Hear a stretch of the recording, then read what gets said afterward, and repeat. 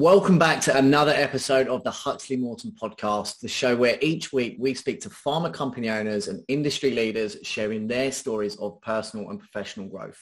This week, I'm joined by guest co-host Aman Kera, and we're going to be speaking with Irene Woerner, CEO at EmTRUTH. So look, Aman, Irene, welcome to the show.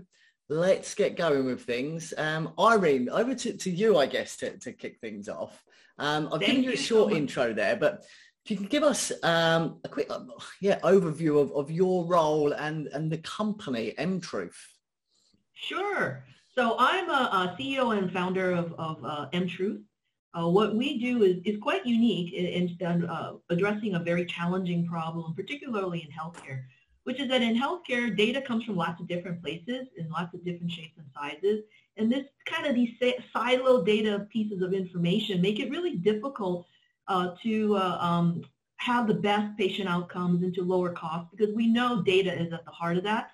And that's what we do. We want to make data easy for non-IT experts, like clinicians, like researchers, like patients, easy to use so that they can actually do something meaningful with that data. And that's what EmTRUTH is all about. That's our mission. Mm-hmm. Well, look, often on the show, I before jumping into the ins and outs of how everything works, and we will certainly get onto that, I always like to know people's backstory. Now, Aman has been on the show as a guest yourself, haven't you, Aman? It seems like many moons ago now, right? It does, and I'm so happy to be back as well. I love this podcast. I really listen to the movers and shakers in the industry, and I'm humbled that I've actually been in this as well. So Irene coming in, I'm really looking forward to having this conversation. But I know, Irene, I got interested hearing about like the backstory as well. So I would love for other people to hear about this, and especially with, if you could help NASA, you can certainly help healthcare. So tell us about this. Please do, Irene. Yes, please do. And I'd love to. So I started out my career at JPL, Jet Propulsion Laboratory in NASA. And so that's always going to be near and dear to my heart. And I had an unconventional career path there as well, because I had a lot of intellectual freedom. So my time there, I think, really helped me hone my approaches to solving really challenging problems, because they were hard problems, right? So early in my career, in fact, I started out as an orbit determination engineer, not because I was an expert in that, but they needed someone to understand the software, and I have a computer science background. So literally on my first day, they gave me a book called Fundamentals of Astrodynamics. Wow. I loved it. For those of us who are sitting here blank-faced like me, what is that in six-year-old English terms? When a spacecraft is out there, you have to be able to point the antenna to where it's going to be so that you can listen to it send information home. What the job was for the software was to say, this is where it's going to be, point these antennas here. And some of these spacecraft are, really, really far away. So it was a really interesting problem. I love interesting problems and tackling things that I don't know. And so that was my first introduction. And I've done a lot of different things there that are super fun. I worked on a number of projects. I was part of a center of excellence there to create system development standards for the laboratory laboratory-wide. And then there I got interested in how tech can help. Because, my approach to things is that it should not be technology for technology's sake. It should be actually doing something that's useful. So even, I got one of my first research grants as a principal investigator. But every time I had a research grant, I was different from other people, because I'd like to have somebody actually wanting to use what I'm going to do and identifying what problem are we trying to solve, not, kind of in a darkened room by myself, or with my team, but really to be able to do something meaningful. And so that's really who I am and where I come from. And when I left JPL, I was responsible for all the software on a program to Pluto, both the spacecraft and the ground. And I also had a team. Come on, is it just me? I'm sitting here, I'm just like, wow, programs to Pluto. I'm just sitting here thinking, and I just do a bit of recruitment, matching some CVs to jobs. I'm just like, you're almost, I feel like I'm interviewing a real celebrity here. Just no, not you. I'm not a celebrity. Because I'm just curious. I don't know anyone else who's been in this space. And I'm just kind of taken back a little bit because anytime I think of it, I just think of like the blockbuster movies and people walking around these huge facilities. Everything's all high tech, very much, under surveillance and under the radar. So yeah, no, I'm highly impressed. But I'll kick it back to you, Irene, to keep going with this story. I'm loving it. So I was, and I also was a PI on a number of research grants. So I had a team of researchers working for me, and many of those research grants were in AI. Honestly, I would have been a lifer because it was really interesting. But one of my bosses at the time asked me to start a company with him. That was my first startup. It was traditionally venture funded. In fact, the company ran into trouble, and they asked me to step in as CEO. So turn the company around. It was acquired by a publicly traded company. Mm-hmm. And I thought I would be a technology consultant for like 6 months after that to figure out what I wanted to be when I grew up. But that turned into over 10 years because clients like Warner Brothers and Caltech and Paramount kept asking me to do stuff. Mainly new technology, that we needed to introduce enterprise-wide. So I probably could have been doing that forever, indefinitely. But what I find is that I'm happiest when I'm doing something that I'm passionate about. Mm-hmm. And this is why we started EmTRUTH. My co-founder, Ron Khan, and I, we knew each other. We worked together for many years, but he and I shared similar values. We want to do something that's going to be meaningful and will have impact. Yeah. And that reflects who we are as people and our values. And that was like, really, really important to me. Sure. So look, I guess to get dragged away from that incredible career CV that you've just talked us through, I'm just thinking, how on earth did that happen? But do you remember a specific moment in time then where yourself and the gentleman, was it a gentleman? Ron, Ron. Yeah. Did I have an aha moment? Is that what you're asking? Where the idea came about for the business. But do you remember where you were? Kind of what and all of those things? I'd like to say that I had like one instantaneous aha moment, but that's just not who I am.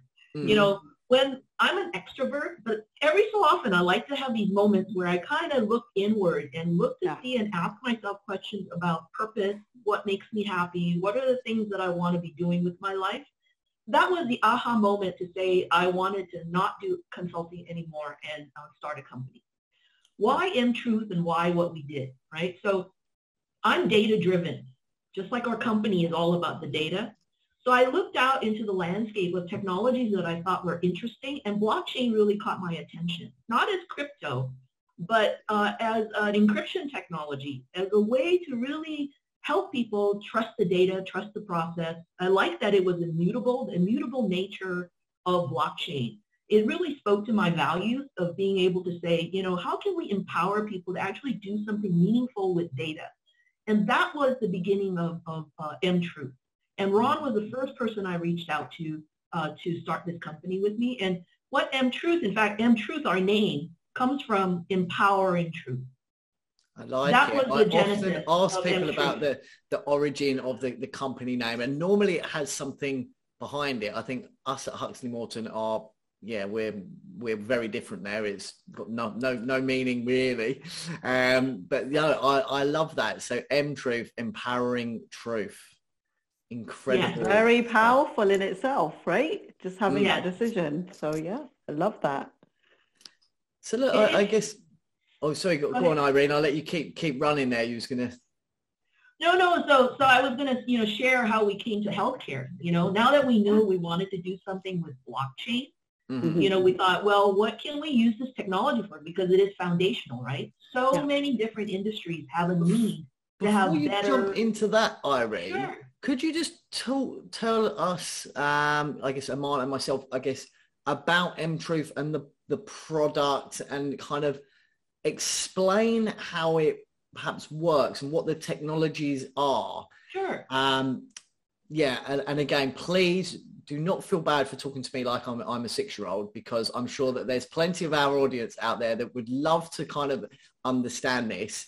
And I know through my conversations with you and with Aman previously that you are excellent at taking what I see as a very complex idea and explaining it in a way that we can understand it. So if you could help me out, I'm sure there'll be some others. Absolutely. Help the listeners out, because I know when sometimes people hear the term blockchain, the first thing majority of people will go to is crypto, right? And it's beyond Bitcoin, Dogecoin, and all the other lovely coins that there are out there. So, how it would be great to have kind of like a quick, explainer as such about what this technology is and how it's being used, if that makes sense. Yes. So, and why we're a little bit different from some of the things that are out there. So first and foremost, crypto, in a nutshell, all cryptocurrency is, and what these token-based systems mean, is that you create a coin or a token that represents an asset, and you are simply following this coin through a series of wallets. That is what the majority of cryptocurrency and current blockchain applications actually do. That's a great application. It was meant to be a replacement for cash, so it was anonymous, meaning that you don't know where the data comes from. And it's completely public, meaning that anybody has access to this data. Well, that's not going to apply in most enterprise situations, and certainly not in healthcare, where much of this information should be protected and private and sensitive, right?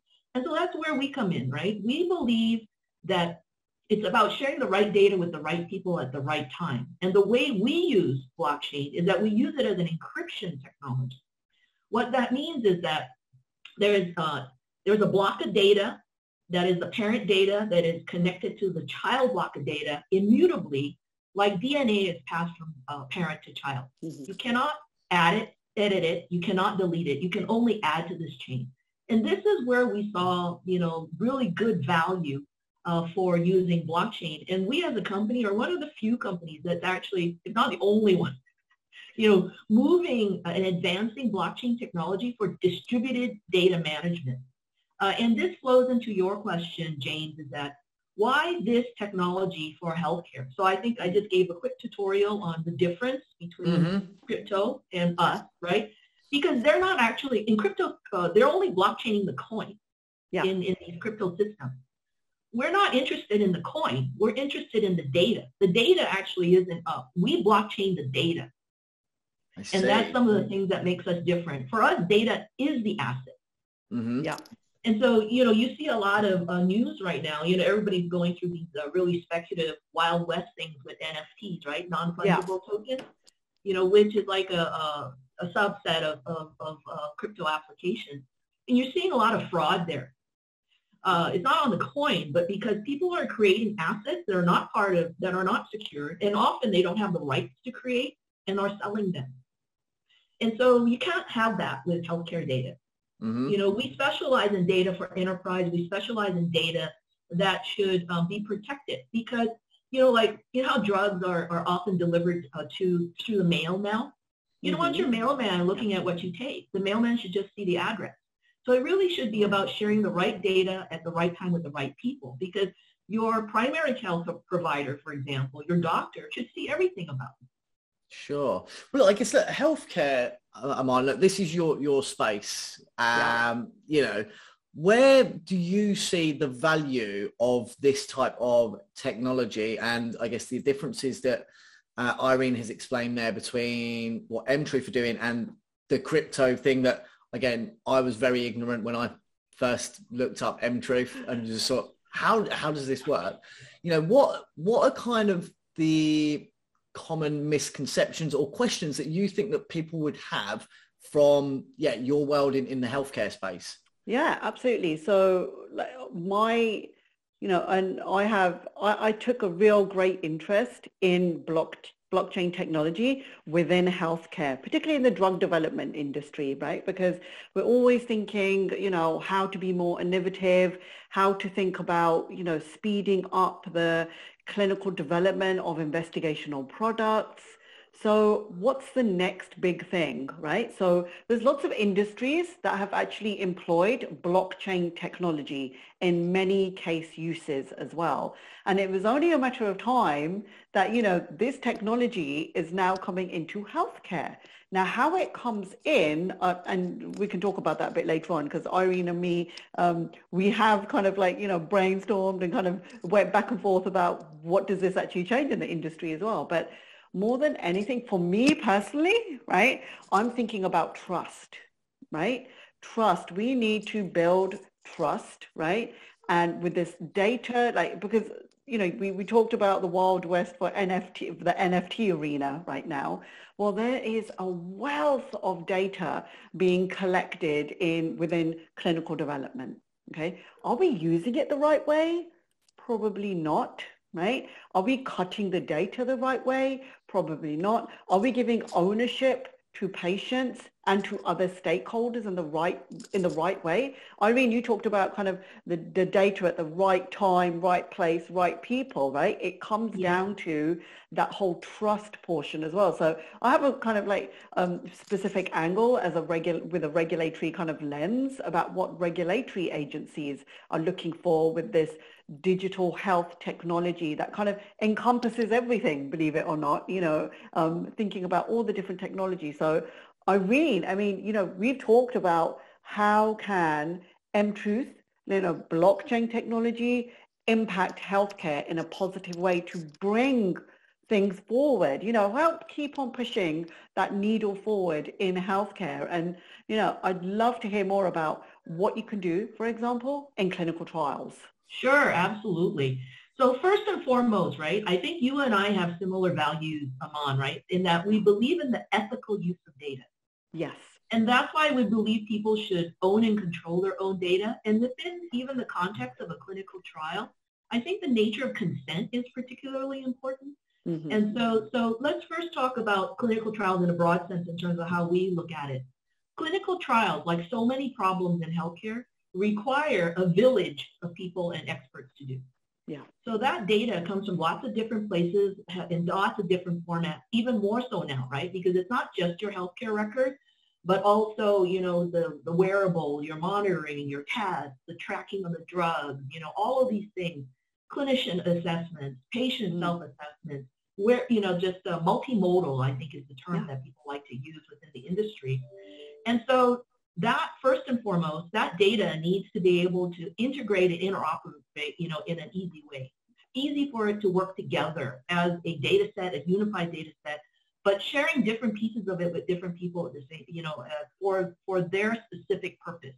Mm-hmm. Because sharing, for example, the anonymized information about your demographic and blockchaining the consent to actually go with that data and then sharing it with pharma to see if you're a clinical trial participant is different than once you're actually enrolled in a trial and your primary care doctor needs to know what it is it's doing to your health. How is it impacting your health, or even the administration of that drug, or the use of that device. And so these are kind of use cases and examples of why the different data is necessary and why it's necessary at different times for the different kinds of people. And so with our technology, right, because it's blockchain and it lends itself well to people being able to own and control their own data, the patient, when I read a lot of things and I talk to Aman about, really patient-centric clinical trials, I think that's something that we could really enable with blockchain.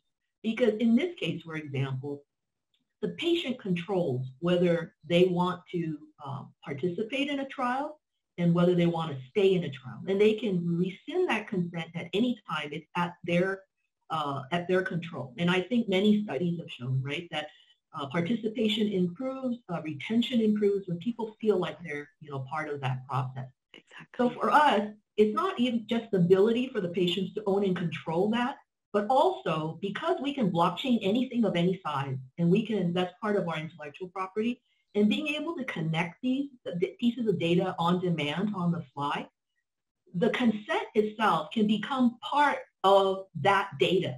It's not just a form sitting out there, whether it's an electronic form or a piece of paper, that's all well and good, right? But let's move beyond the form and say that the consent accompanies this data so that there is clarity on who can use it, what it can be used for, and why it's being used. And I think that will help improve, the trust the data, trust the process, which both Amon and I are, really broad proponents on, because now it puts data governance back into the hands of the people that should be, really should have the final say, right?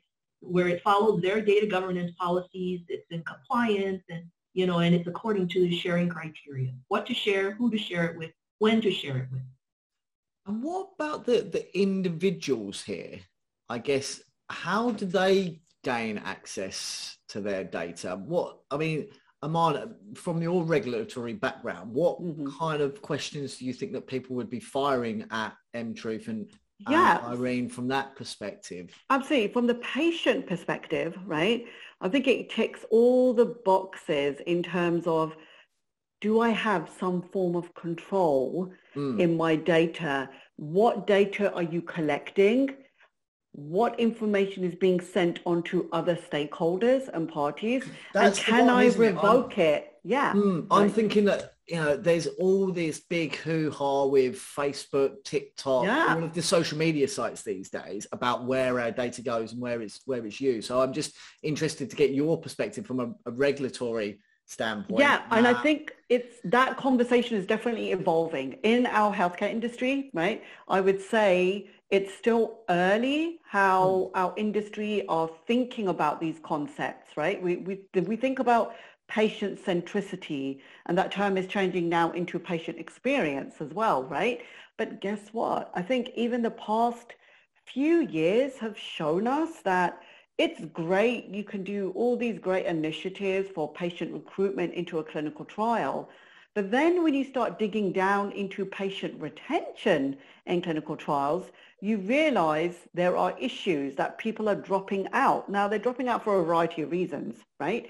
But, and this is why Irene, you talked about our shared values. We really think about what's in it for the patient and do they feel empowered, right? Because, like any kind of app usage and things like that, people are feeling, well, for that, are we giving, you're giving me something, but are you taking away something even bigger from me, right? That whole concept is really, if you think about the public in any industry, they're saying, well, how are you using my data? Because data, I keep on hearing data is the new oil. Well, are you monetizing me?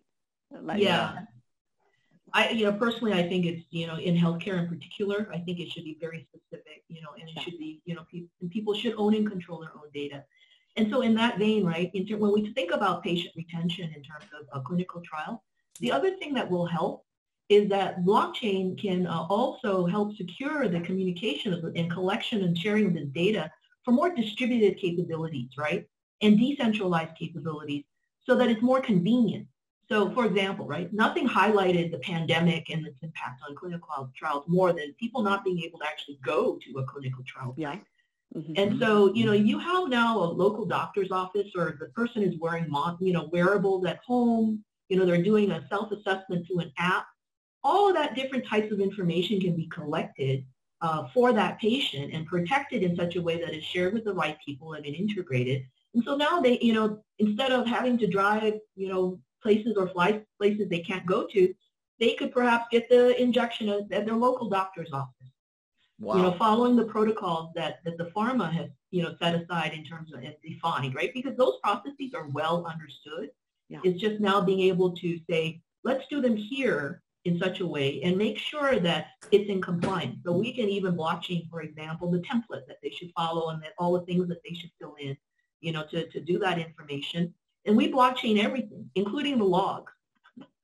Wow. Right? I've just had almost a penny drop moment where you were talking about, being able to go and, take part from wherever you are because you've got your access to your own data and things. And often I've had people on the show talking about patient retention, patient engagement, but what you are both talking about here is almost that patient empowerment, which is almost that ultimate level, allowing people to do what they want to do, which is what we all want to do.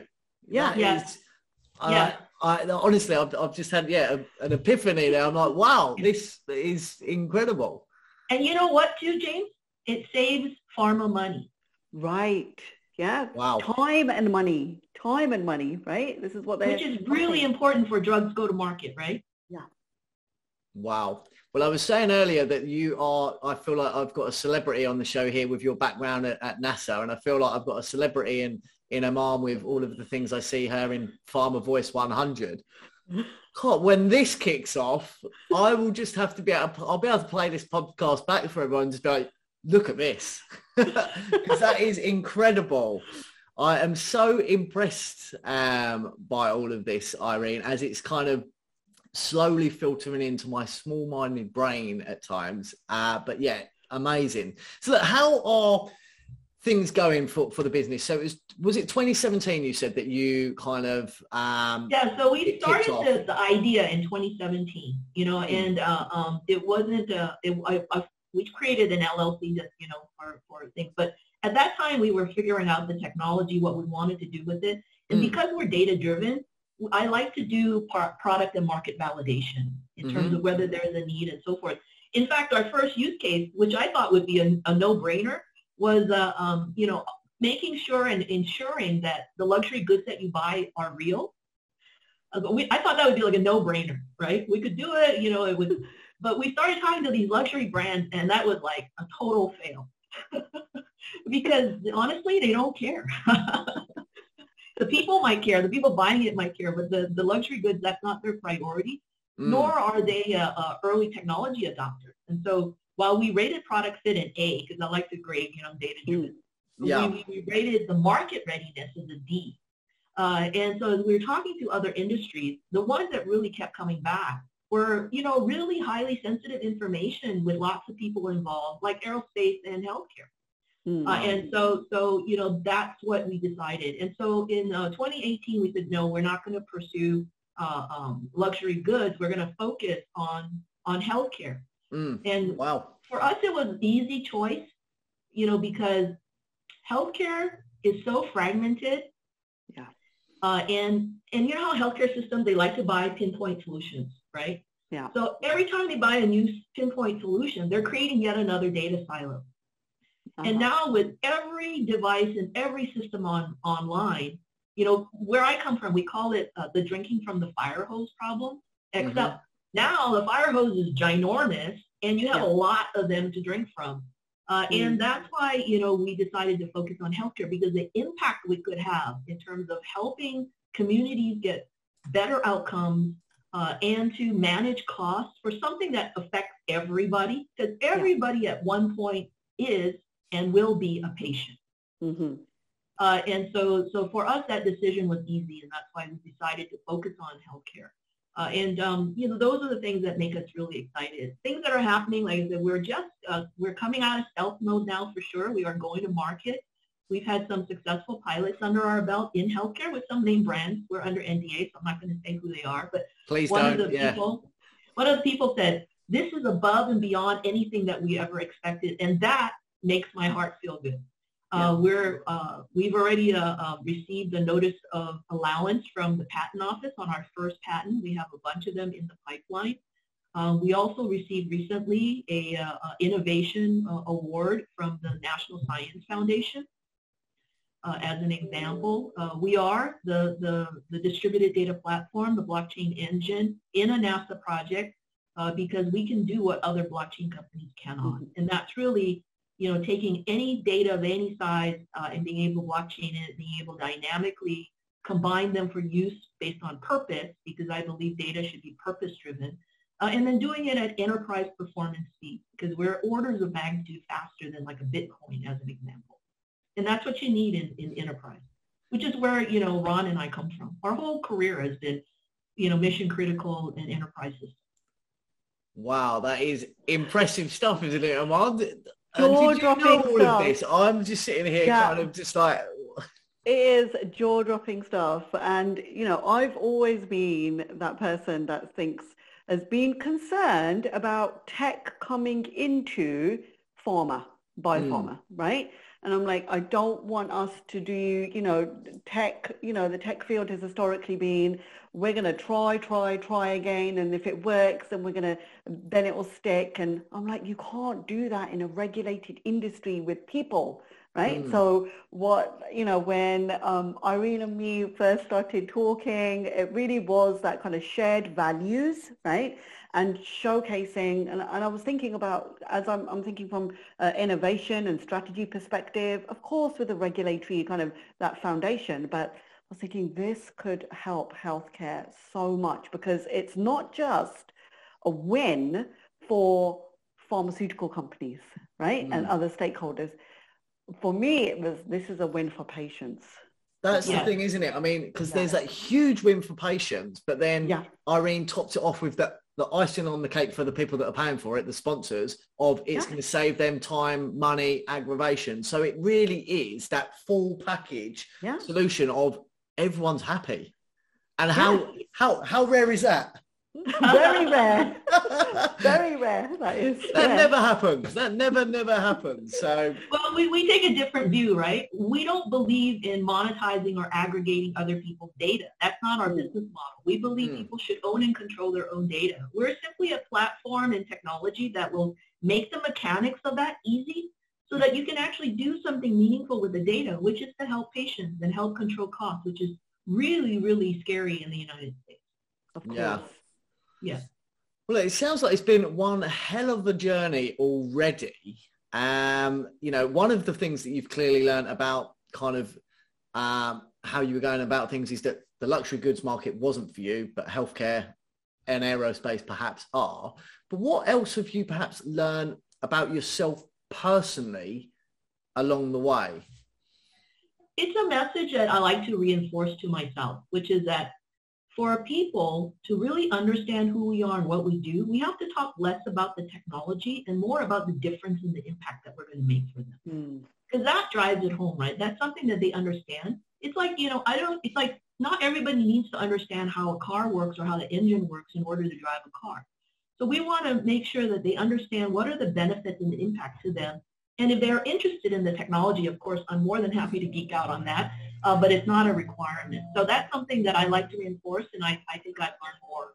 So it sounds as though there's been a bit of a journey there. You've learned a few things along the way, and I think the very fact that you can now recognise that there's a level of intelligence that you have on the tech side, and as you say, look, you're happy to geek out on that for those that want to hear more on it. But the fact that you can explain it in a way to people like myself, where it's providing a solution and benefits to individuals and patients, that is absolutely fantastic. What is next for yourself, for EmTRUTH, and I guess this new era perhaps in healthcare when there is more adoption and it kind of down the line? What do you see? What do you see next in terms of expansion for you as a business and as an individual? So for us as a business, I think our next steps is, like I said, we are focusing on go to market because we would like people to take advantage of this technology. And for us, especially in the clinical trial space, when people talk about DCT, it is not all or nothing. I see advancements for very specific tasks that can, span this spectrum of whether it's digitized, distributed, or decentralized. And in fact, you can, Aman and I are going to write some articles about that on that subject, so you can look for that. But for me, I think as a market, and in healthcare in particular, right, there's only one question that people need to ask, which is, do you believe that data is strategic and it will help you? If the answer to that is yes, then, we can help them and we want to help them because that's what they're going to need to do, in order to get ahead and stay ahead. For those who don't think that they need it, honestly, my prediction is that they're going to need to rethink their business model. Wow. Right. Wow. We've had conversations about that, Irene, haven't we? Yes, we have. Yeah. I think you just want to be thoughtful about it. The technology is there for true distributed clinical trials. Iman and I have talked about this many times. It's not the technology. EmTRUTH could do that today. The hard part, I think, is a discussion about, ethical data governance around that. When you're talking about data autonomy and being able to automatically exchange data without people intervention, we want to be super thoughtful about that. Yeah. Because, it's people's data, it's people protected data, private data, and there should be thoughtful process behind data governance. What I would love to see for the industry is that a de facto standard will emerge for data governance that is included in a patient's bill of rights. It's about digital use of their data. Wow. How cool is that, right? It is. I mean, some of the, for me, I'm just like, my mind is spinning because it's just all of these things that are out there is just, mind blowing, I guess. And I'm just so glad that I managed to come across, I think it was a post via LinkedIn from a man at one time where it was talking about EmTRUTH and yourself, Irene. And I was that ignorant person saying, hold up, isn't this just crypto? And I'm getting 15 different spam messages of people trying to get me to invest in crypto a day on LinkedIn. But to now understand kind of the difference and the solution and the benefits is just amazing. So it's going to be fantastic to watch this space, as it may be, moving forward. But look, before we wrap up the show and let you get off, we always like to finish it off with a bit of a quick fire question section here that Aman and I will head up and then put a few questions to yourself. So I'll kick off with the first one. We've heard about your background and credentials in the workspace, but look, what is the one piece of advice that you perhaps give to your younger self, perhaps even pre-work days? I would say trust your voice and your ability. Because literally, even if someone tells you in a meeting that no one's going to listen to you because you are young and you are a woman. Yeah. Like it.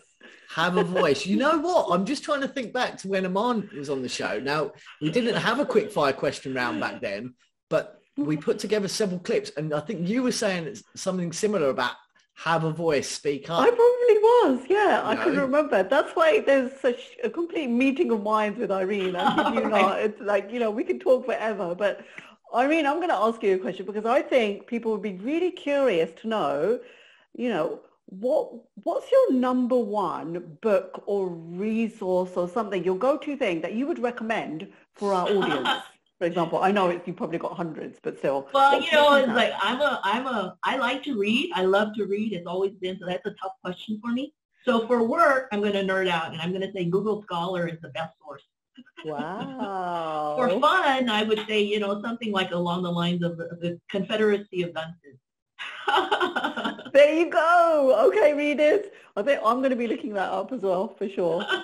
I always do. So it's just a little hack that I've got to get a good reading list. It's just asking people all of their advice. So look, Google Scholar. Yeah, exactly. Moving on to the next question, Irene. Look, I'm sure when this kicks off for you, you are going to be inundated with people wanting to work at EmTRUTH. You're going to have your hands full with recruitment. If so, give me a shout. But look, what are the top 3 qualities that you value most when building a team or within the teams that you've worked in previously? Yeah, my rules are really simple, in terms of what I look for. So skill sets being equal, I always look for attitude and aptitude. Ooh. I like that. Just the whole skill sets being equal thing as well. Funny that, isn't it? Like makes you think. It really does make you think. I love that, Irene, too. Okay, next question, because I'm super curious myself. What is your favorite thing to do outside of work? You are in California, so you have to tell me as well. I like to sing and play my guitar really, really badly. I love that. So for the audio audience tuning in here, look, Irene has just held up a big electric guitar. So it's a bit of rocking out. To 11. Incredible stuff. What sort of music is for yourself then, Irene? What are you busting out on that thing? I listen to everything. Again, you can see that I'm very open-minded. But the reason I started taking guitar lessons was I wanted to play classical music on an electric guitar. But now I just, I just strum and sing. I pick and string, I pick, I strum and sing. Now it's just for fun. It's a form of relaxation. But the reason why I took lessons was I really wanted to see if I could play, classical music on an electric guitar. So don't tell me, James, that doesn't sound like a true disruptor. I know. Well, look, I can see why you two gel, because there's so many similarities. It's unreal. And I think if I go back and listen back to our episode, I'm featuring yourself, I'm sure that we could probably piece these things together and it'd almost be intertwined with this episode. Probably. Look, to anyone tuning in, look, please go and check out that show with Aman. I hope you've enjoyed things today. Look, Irene, I think it's been a pleasure having you on the show. Look, for anyone that wants to reach out to you with more questions, whether it's about the tech, the how everything works, investment, opportunities, where is the best place to get you? Yeah, so connect with me on LinkedIn. I'm really open to that. And then check out our website, emtruth.com. We also try to post and keep current news and views on that website. Fantastic stuff. We'll get all the links lined up with, to accompany the show. But as I say, look, it's been a pleasure having you both on the Huxley Morton podcast. Thanks very much again. Always a pleasure. Thank you so much. Thank you to both of you. I had a really fun time. Likewise.